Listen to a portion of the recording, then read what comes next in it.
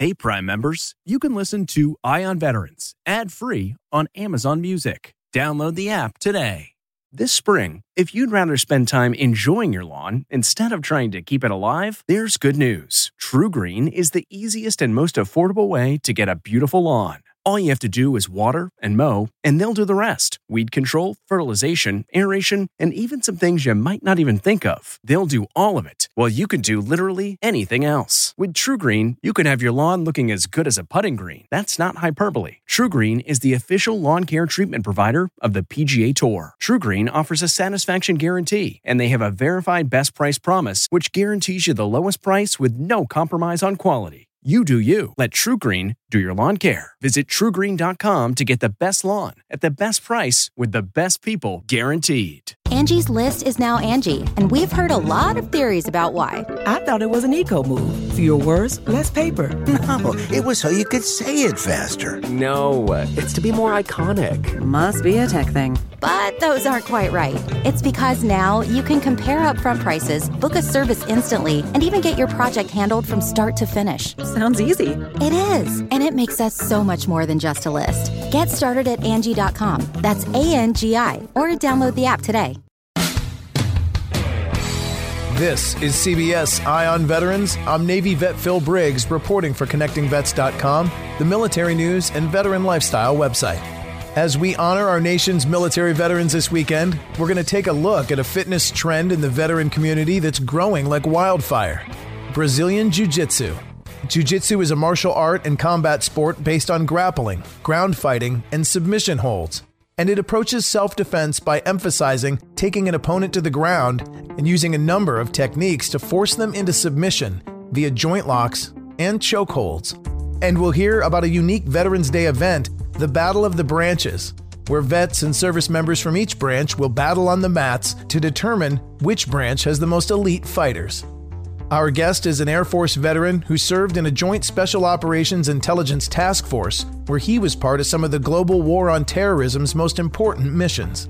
But it was while deployed in Afghanistan he discovered jiu-jitsu, fell in love with it, and eventually would found The Compound, a mixed martial arts training facility in Maryland, and the venue for the Battle of the Branches. So here to weave together the story of a love of country and the love of jiu-jitsu is Air Force veteran Pau Srikachorn. And what'd you say, Srikachorn? It's Irish? No, it's Irish. It comes from the southeastern section of Ireland, almost close to Chinatown. No, I'm half Thai and half Filipino, so the name is a Thai name. Very cool. Yes, sir. Pau's journey into an elite special operations task force began, like many veterans, with 9/11. It was the last thing I wanted to do. I was a post 9/11 baby, and my mom, being the Filipino immigrant that she was when they came here in the late 70s, early 80s, they really got into this whole Top Gun thing. So my mom had really pushed me to join the Navy and be, this fighter pilot. Me being like the kind of hard kid that I was growing up in PG County, Maryland, I remember telling her the only way I'd serve my country is if I worked at a fast food restaurant. She thought that was the dumbest thing in the world. I kind of lived that hood life, if you will, growing up in Temple Hills. But after 9/11, I found that calling, right? I felt that patriotism and a reason to actually serve. Tried to join the fire department. That didn't work out. So I joined the Air Force in 2003. So I initially wanted to come in as a firefighter. They told me no. I said, well, what else you got? They said, there's this thing called intelligence, and they said civilian careers, you could be a spy. I said, that sounds awesome. Like, let me do that. And they told me that these blocks of instruction were all specialty weapons training and things like that. And it had nothing to do with weapons. It had everything to do with public speaking and briefing. And my recruiter, of course, like everybody else, had no idea what he was talking about when he told me what my job was going to be. So ultimately the AFSC, or the Air Force Specialty Code that I picked, was 1 November 0X1 Operations Intelligence. So when I was in boot camp, the Iraq War actually started. Getting some chow, I saw the newspaper clipping, said, the U.S. is at war with Iraq. I said, all right, well, I guess it's real. We're going to do this. Pau started his career as a military intelligence analyst with the aircraft known as AWACS. Basically, just think of it as a big air traffic control in the sky. That's ultimately what it was. So, all the aircraft that are flying in a given airspace, AWACS is in charge of deconflicting airspace, ensuring that if there are any hostile aircraft that are entering our operating zones, that they're identified and that all that target information is passed to the right people. Working to ensure all branches could effectively communicate while conducting combat ops led him to being selected for an elite Joint Special Operations Task Force, and he would eventually find himself working on some of the most renowned military missions in the history of the war in Iraq. I was really fortunate to be a part of some of them. Candidly, I was not the guy on the ground, pulling triggers or pulling somebody out of a house or getting them out of handcuffs. But, I was certainly part of this greater task force, if you will, to be able to help find, fix, and locate the people. I was very fortunate to be a part of the Captain Phillips Maersk, Alabama hostage rescue that was made famous by Tom Hanks. And then Jessica Buchanan, who was kidnapped by Somali pirates out in, I believe it was Galkayo, Somalia. She was held captive for a while. And that is, you were on the back end of the team that was crunching the data, getting coordinates, getting intel from the ground and the region. And then we just know it as the shot from the back of a destroyer was like several thousand yards away and clipped the Somali pirate as he was like peeking up off the boat or. Yeah. For the Captain Phillips one, obviously a spectacular shot when you have boats that are pitching and yawing up and down and, these 3 or 4 foot sea swells to hit a shot like that and successfully rescue. Obviously Captain Phillips was a pretty amazing thing. But man, I'll tell you, the men and women that are there and they have the responsibility of, if I don't get this right and I put a team of SEALs or Rangers or, operators at the wrong location, man, I'd say that pressure is huge. And, the men and women of the intelligence community, they do a hell of a job when it comes to being accurate to keep our operators safe. Yeah. And there's another note from your past that I wrote that is probably one of the most spectacular intelligence missions. And that was Operation Neptune Spear, which most people know as the takedown of Osama bin Laden. You had some sort of involvement there. Tell me a little bit about Operation Neptune Spear. I can tell you that I was brought in on the back end of it. You get a very obscure phone call. It's, hey, I need you to get me from point A to point B. And I said, all right, well, this doesn't happen unless something very serious is going on. They said they needed to get the aircraft from that location to the other. I said, hey, look, that's in Pakistan. It's a sovereign country. They said, yeah, sure. Still, we need to get in there and you need to tell us how to do it without them knowing. So we worked through some stuff, worked through it for about a week or so, identified, what's called the IADS or the Integrated Air Defense System, tried to figure out how Pakistan could or might detect our aircraft. I just knew that for whatever reason, Pakistan couldn't know that we were doing it. A little bit closer to the actual mission execution date, I still didn't know that we were going to do that mission. I thought, because at the time, Bo Bergdahl was still a hostage by the Taliban, I thought we were going to maybe rescue Bo Bergdahl. It wasn't even a thought in my mind that it might have been, HVI number 1. Then it got a little bit closer to execution time, and they said, all right, here. I said, hey, I think it's Abbottabad. Abbottabad is where you're trying to go. And they said, sure. Yeah. I said, okay, cool. So we worked it. I ran my analyses. I tried to figure out how we could get around the radars that was going to find us, all the different visual observation posts that might have heard us or seen us. I made a recommendation. They said, okay, I think we're going to go with this. Needless to say, execution night, they said, hey, we want you to monitor all the real-time threat warning tonight for Pakistan. I was like, sure, I got it. So I was monitoring all the things that was happening from this basically window up until we tell you to stop. The mission was happening, still didn't realize the mission was happening until, my indications and my sources said, hey, look, a Pakistani AWACS just launched. So I had to make a call. They said, all right, well, what do we do? I said, proceed with mission. I didn't think anything was going to happen. F-16s, I want to say, ended up launching as well. I didn't think they were going to do anything. So I told them proceed with mission. We ended up back what was called feet dry in Afghanistan, obviously when the mission was over. And then I had all these people running up to me and they said, hey, Did you hear? Did you hear? I said, did I hear what? I still didn't know. And they said, we just got HVI #1. And I'm like, Bo Bergdahl's an HVI? And they're like, no, like we got the HVI. We just got Bin Laden. And I was like, no way. I'll believe it when I hear it. Everybody's like, hey man, NSA is going crazy. We did it. Then obviously we got confirmation. The president confirmed it, had a big press conference. They showed it on the jock floor. And then something happened, and the body, Bin Laden's remains went from J-Bed to Bagram Air Base, where we were at the time. They said, hey, pal, hey, you want to see him? I was like, hell yeah, I want to see him. Like, of course I want to see it. It's the reason why I joined the military was, post 9/11. So got to see his body, got to see, just from basically it was zipped down to right around his chest area. But, he looked weird, man. Rat's nesty, grayish beard, a little bit of black in there. I had a big old shot grouping right here above his left eye. And I just remember thinking, wow, this is it. We actually did it. Let's go ahead and take a look now. Brazilian Jiu-Jitsu. And there's a lot of veteran brothers and sisters out there that are having some great experiences with Jiu-Jitsu. How did you come about discovering this? Yeah, no, it's a great question. So oddly enough, my first time ever doing Jiu-Jitsu was in Afghanistan, 2008. It was my third tour. And I saw a guy, he was working the bag. He had these MMA gloves on, and he was doing all kinds of crazy drills. I said, hey, man, I said, do you teach MMA? And he goes, yeah, I can teach. I said, you teach me some jiu-jitsu? He goes, yeah, I'm a blue belt in jiu-jitsu, which is one step up from white belt.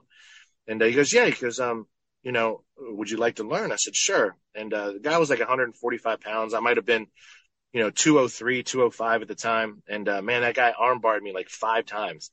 Right there on the mat at Camp Alpha in Bagram Air Base, Afghanistan. So I said, all right, man, you got to teach me this. You got to show me what's going on. So for the next 3 months, I'd say 3 or 4 months, we ended up getting a group of like 10 people. And man, we did jiu-jitsu every night when we weren't on mission, just in the gym, just trying to figure out how to choke people and armbar people. So that was like my first exposure to it. It's been a wild ride since. Obviously I was a huge UFC fan, like from Royce Gracie back in like the early 90s. But I didn't know anything about it. I grew up in Temple Hills, Maryland. It was just boxing for us. And man, when I saw this small guy like Royce Gracie in these white pajamas beating all these big guys, I was like, dude, that looks cool. And just so happens that it worked out in 2008, I would say that, jiu-jitsu has almost caught fire in the military community for a lot of different reasons. On one side, if you think of it logistically, there aren't as many range days as you would probably want to take. So it's not like you can go out and just shoot your M9 or your M4 every day, but you can take the extra time to learn something else combat related.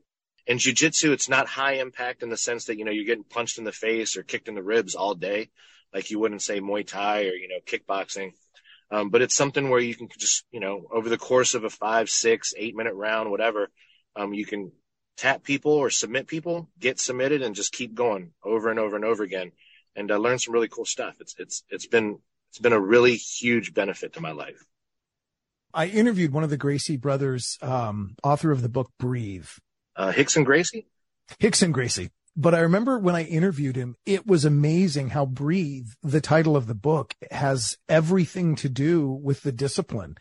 It's breath control. It is not, we think of Taekwondo, we think of, karate, you think of hits and kicks and this kind of spectacular gymnastics oriented or gymnastics appearing kind of martial art where there's striking and there's actual punching and hitting.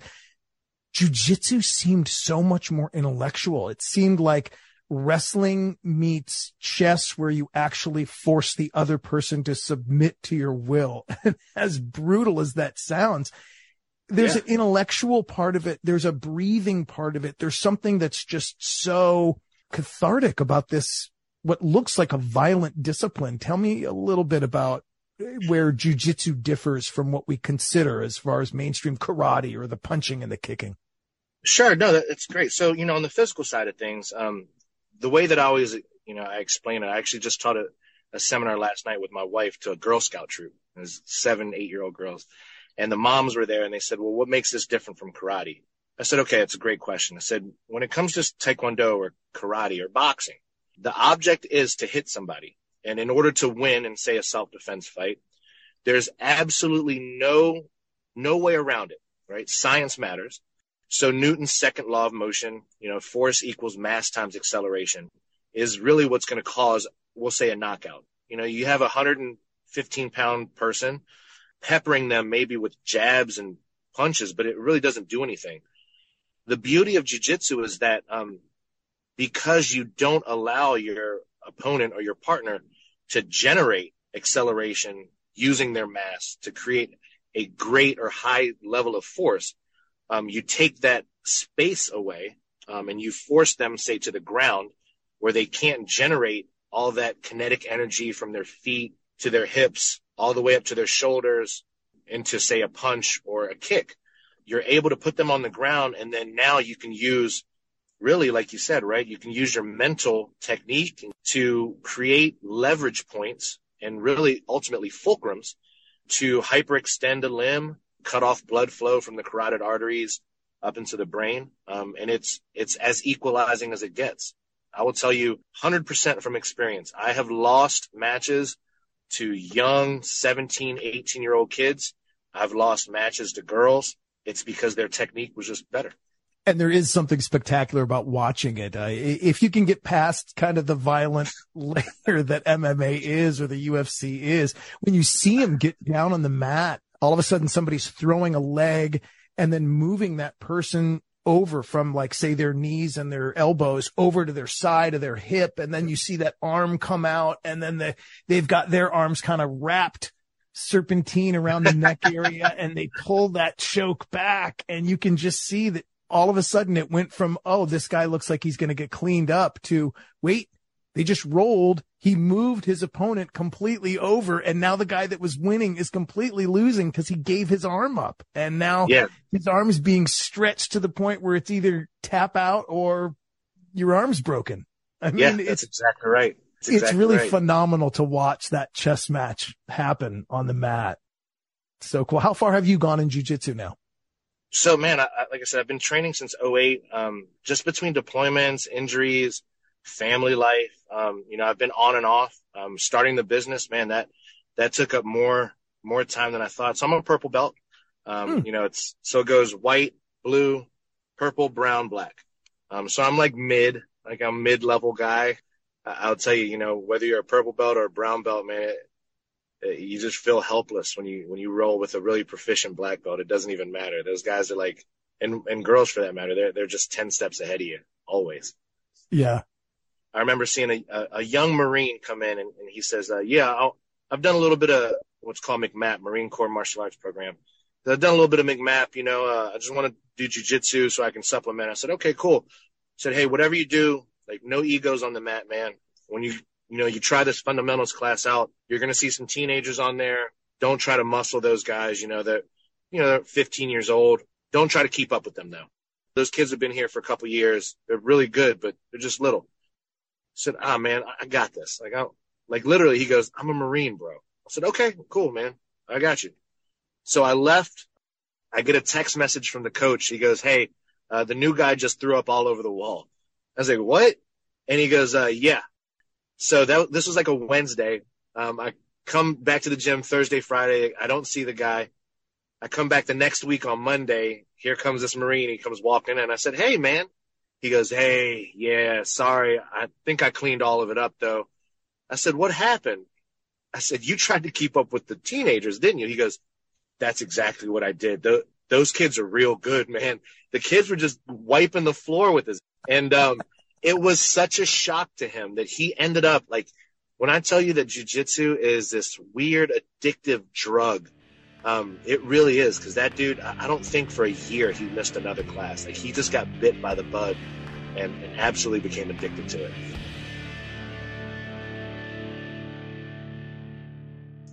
Now, you took your addiction to a whole nother level as well, and you created the Compound, which is a gym in Silver Spring, Maryland. Tell me about that. Like, this started off as just, I wanted to train more, so you leased a space, or you wanted to bring this martial art discipline to more people. How is it you ended up going from just student to now owning the Compound? It happened almost on accident. I was driving. So I used to work up north near the Fort Meade area. There was a gym that was close to us. I could go during lunch and then train. But then I would drive all the way home, which was about 40 minutes, to pick up my kids, just to drive another 40 minutes back up north to take my kids to the same gym. It was just a lot. So I talked to the owner at the time of this school, and I said, hey, you ever think about maybe opening up a franchise out near DC? And long story short, 11th hour, the deal between he and I didn't work, but I had already signed the lease. So I'm now beholden to this lease, and all of a sudden, the terms changed. So I said, all right, here we go. I guess, we're going to do this. So I kind of took like the military aspect of things. I remember seeing a C-17 pilot end up commanding an Air Force cyber squadron. I said, man, if a pilot can learn how to do hacking things, then I could probably, as an intel guy, learn business. So, we started the Compound, and it wasn't necessarily a passion project. What I always wanted to do, I'd really say since 9/11 on, as corny as it sounds, I just wanted to serve. I look back at the career, I say, okay, well, I've done all these deployments, years away from my family, and I can't go into my community and say, yep, I've served you all, because they won't understand. This is the reality of it. They don't understand all the hostage rescues, and they don't understand the Bin Laden missions or hundreds other ones. I said, all right, well, how do I serve my community? I said, okay, well, opening a gym would help serve my community in the sense that I can teach kids how to not get bullied, or adults for that matter, how to not get bullied. I mean, I grew up in a real rough area. I mean, it was me, set of Chinese twins, and a blonde hair, blue eye girl. And we were the only non-black kids in damn near the whole school. So I got picked on a lot, and I know how hard that was. And I didn't want that for the community. So I was like, all right, I'm going to do this Compound thing. And the Compound ended up being my service to the community. Fortunately, because I kind of got sidetracked with that 11th hour decision, a really good buddy of mine named Pasha, who's a two-time Purple Heart recipient, he said, hey, Milligan, I hear you're about to start a gym. You looking for a business partner? I was like, yeah, sure, absolutely. He said, hey, look, I'd love to be a part of it. I think what you're trying to do, the mission that you're trying to kind of accomplish is something that I can get down with. So he invested some money, and man, we started it. It's been a great thing. Financial part aside, I don't really make money off of it. We run it more like a nonprofit. Man, the intrinsic reward that we get from it, when I can see a kid, that is literally too scared to look at you in the eye 2 or 3 months later, all of a sudden that kid's competing and winning, second, third place, first place in some tournaments, man, you just see that switch turn on them, and it's a beautiful thing. And we see it in adults too. I've had, told you, Marines, and I've had NASA mathematicians come in, and man, you just see a huge transition just from whether it's the physical aspect of it, the mental aspect of it, or just like the tribe that you develop, training with people and trying to kill each other. Man, it's a beautiful thing to see. And that's kind of like where I wanted to round out the interview, is like, it's as violent as Brazilian Jiu-Jitsu looks. It's not just about the lethality of the discipline. It's not just about fighting. One of my favorite quotes, I don't know if I shared this with you before. It's, we know it as blood is thicker than water, right? Everybody's heard blood is thicker than water. And from my understanding, the original intent was the blood of the covenant is thicker than the waters of the womb. And what that was to mean was those that you go to war with, that you bleed with through the covenant, are often those relationships forged much stronger than even just sharing the same mother. And in Brazilian Jiu-Jitsu, it's one of those things where, much like the military, you meet some guy or girl, you're deployed with them, you're on a ship with them, all of a sudden, that's your battle buddy. You might have known him for 4 months. Man, you might have known him for just a week. But that person is responsible for your health and your life, whether you like it or not. Now, you go into a jiu-jitsu gym or an MMA gym, and that person's choking you, and you can't get out of it, and you tap, you submit, you trust them to let go. If you do that to them, if you take their arm, they trust you not to break it, just to apply enough so that both of you can learn and then you could grow together. So that tribe that you develop, man, it's one of the strongest things I've felt outside of the military with regards to just having like that camaraderie, regardless of race, gender, religion, anything. None of that matters. What matters is just whether or not you care. And it's huge. It is kind of a beautiful thing. And it almost seems ironic that like through fighting, you can find some beautiful connection. But yeah, it's the truth. I see it with my veteran brothers and sisters all over. So I can't wait to come and see the compound, this renovated old warehouse. The Battle of the Branches is how you guys will celebrate Veterans Day. And talk to me about that. Yeah, so we're very fortunate. Pasha is very fortunate to have a really great friend, a guy named Scott Davidson, who runs a resource group called Veteran Success Resource Group, VSRG. They do really great events. Really, at the end of the day, all they're trying to do is just provide resources for veterans to just excel out here, in life, out in the civilian world. Scott, another friend of ours, Topaz, they said, hey, look, what do you think? There's a lot of really cool things you could do with the compound. And then we talk a lot of trash to each other because they're all Army and I'm the lone Air Force guy. I said, why don't we do Battle of the Branches? And they said, whoa, what's that? I said, let's have the Army versus the Air Force, Marines versus the Navy, figure out who the toughest branch is so you guys can stop giving me so much crap. The Air Force wins, the Army can't talk anymore. And they said, hey, man, I think that could be something, like, what do you think? What do you want to do with it? I said, well, we talk about it all the time. We say that jiu-jitsu and martial arts are this cathartic and team bonding thing. Like, why don't we try to tell people about it and show people that even though the Army and the Air Force, and we're literally on the mats trying to choke each other or break each other's arms, right? That even despite the most primitive thing that a human being could do, we're going to shake hands afterwards and we're still going to be the people that watch each other's backs and really will just quite literally die for each other.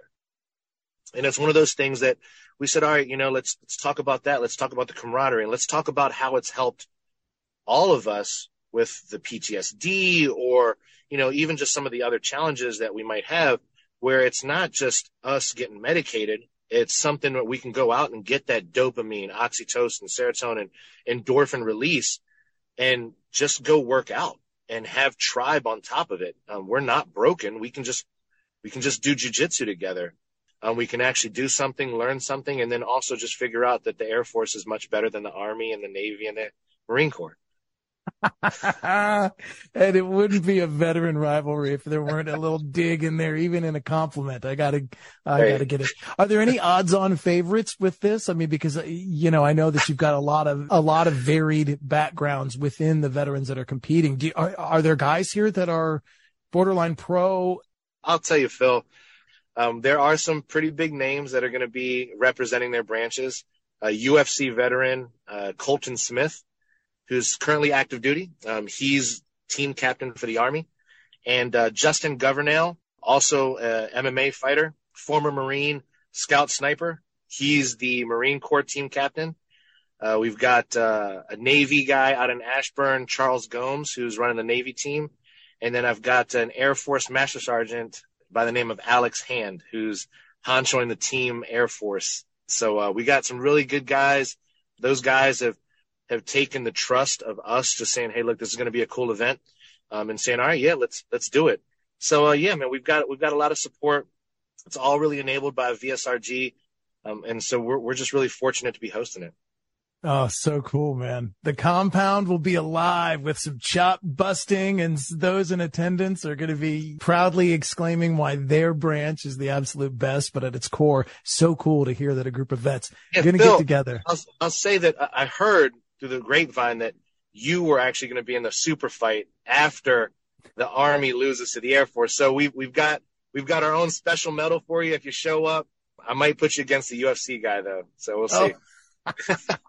And our common friend Jake Edwards affectionately nicknamed me Tapper because I told him that I honestly would probably tap out within seconds because beneath this handsome exterior right here is a little bit of a pacemaker, and I'm not sure my arm would bend 30 degrees back without me just squealing and tapping immediately. But it is it's something amazing to see, and the way Brazilian Jiu-Jitsu has really caught fire in the veteran community, I think is tremendous. And the fact that you put this all together in the compound there in Silver Spring, Maryland, and started what I think is going to be a great annual event, especially on Veterans Day.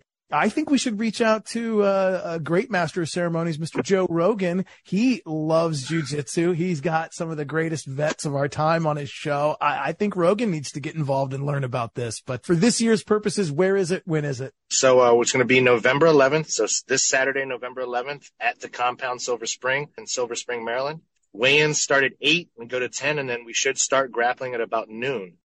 Where do I get more information on the website about the compound? Look us up on social media, either at Facebook / The Compound Silver Spring or Instagram at The Compound Silver Spring. Or you can find us on the web at thecompoundsilverspring.com and just see what we're really trying to do with the community.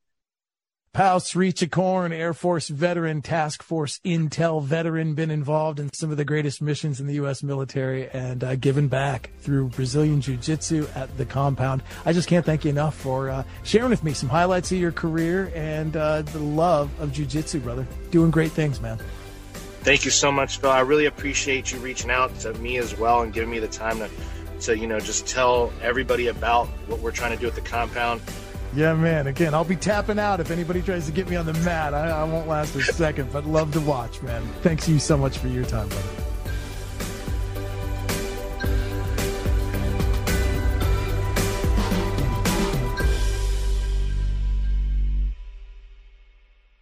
Hey, Prime members, you can listen to Eye on Veterans ad-free on Amazon Music. Download the Amazon Music app today. Or you can listen ad-free with Wondery Plus in Apple Podcasts. Before you go, tell us about yourself by completing a short survey at Wondery.com/survey. Hi, this is Jill Schlesinger, CBS News business analyst, certified financial planner, and host of the Money Watch podcast. This is the show where your money is not scary. It is a show that's all about you. It's your questions that make it possible for me to provide unconventional and entertaining insights on your money, and maybe more importantly, on your life. Follow Money Watch wherever you get your podcasts. You can listen ad-free on the Amazon Music or Wondery app. A story of betrayal you would struggle to believe if it wasn't true. Listen to Blood is Thicker, The Hargan Family Killings, wherever you get your podcasts.